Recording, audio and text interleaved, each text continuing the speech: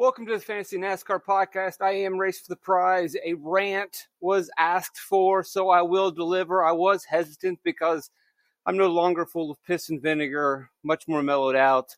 But occasionally I do see something that I don't like. And hopefully, though, this rant is going to be useful and helpful in helping you build fantasy NASCAR lineups moving forward. I'm not just come on here to yell and scream and say, get off my lawn and shout at clouds.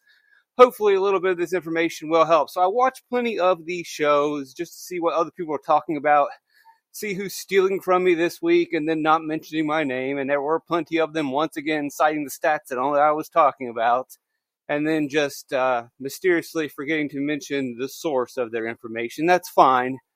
They don't mention me in the positive, and I will not directly mention anyone else in the negative. That's resentful.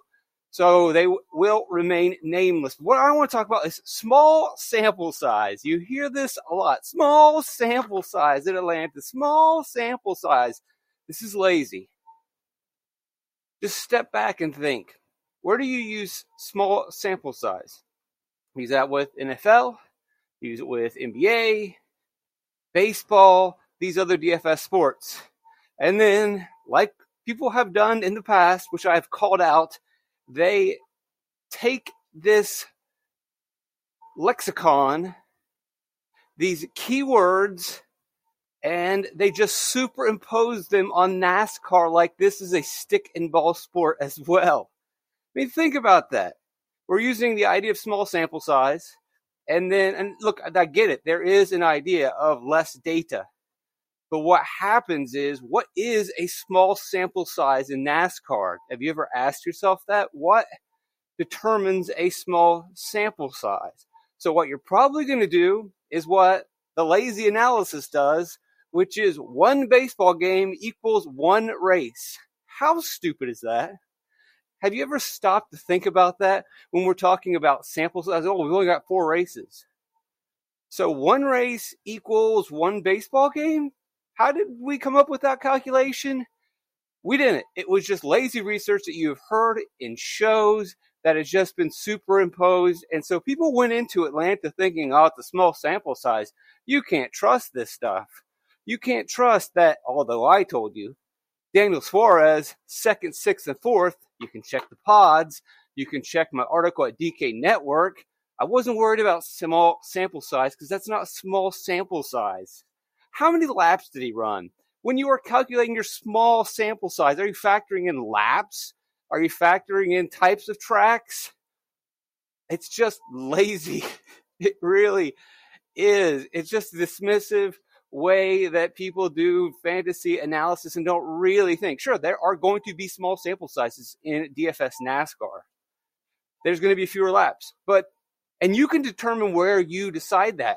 But to just look at the number of races, you're not looking at laps. You're not looking at specific laps. I mean, we're talking about thousands of laps of data. Thousands of laps. If a batter faced thousands of pitches, would that be a small sample size? If a basketball player had thousands of possessions, and within those thousands of laps, there are multiple turns. There is on throttle, off throttle time. It's kind of a lot of data.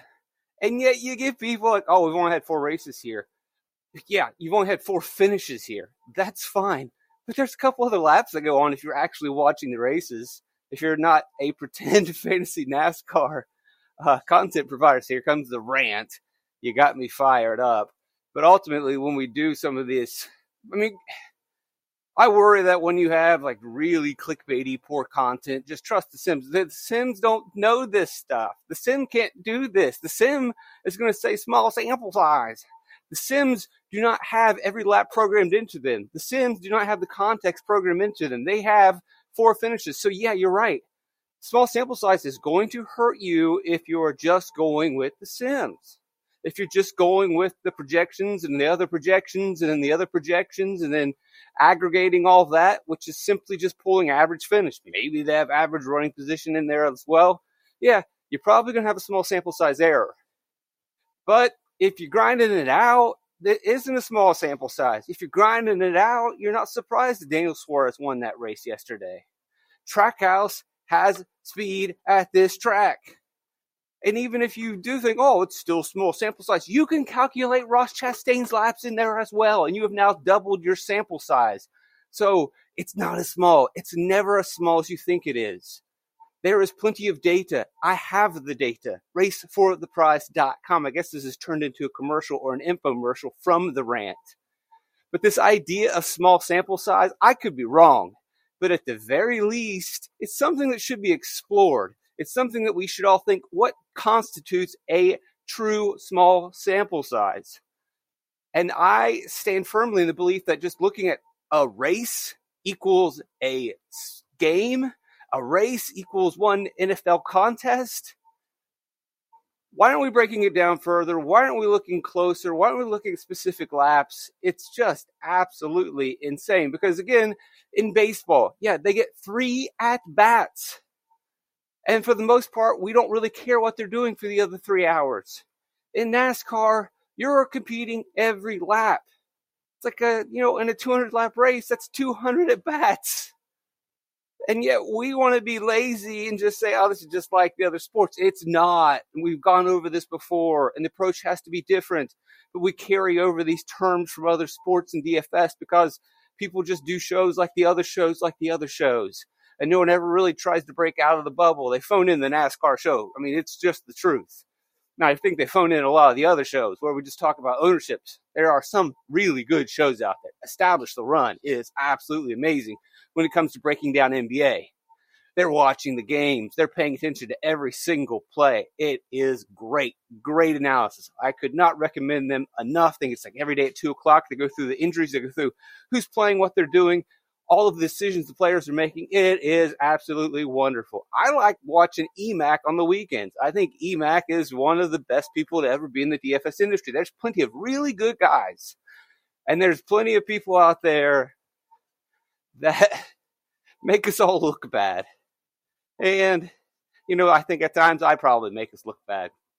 And that's okay. But DFS NASCAR often is kind of the worst of all of it because it just borrows from the worst of the other sports and then superimposes it and follows the same rigmarole and doesn't try to rethink or reinvent the wheel.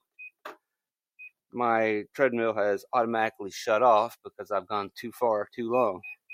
Let's fire back up. Why not? Because I got a little bit more rant left in me. Anyway, and I've talked about this before, superimposing terms. We got to be careful with that. So at the very least, if you come away with this, hopefully not like, oh, he's a resentful, angry man. If that's where, I accept that and I understand that. And I apologize for that. And I don't mean to offend anyone. I don't mean to hurt anyone's feelings. As I said before, I'm trying to mellow out.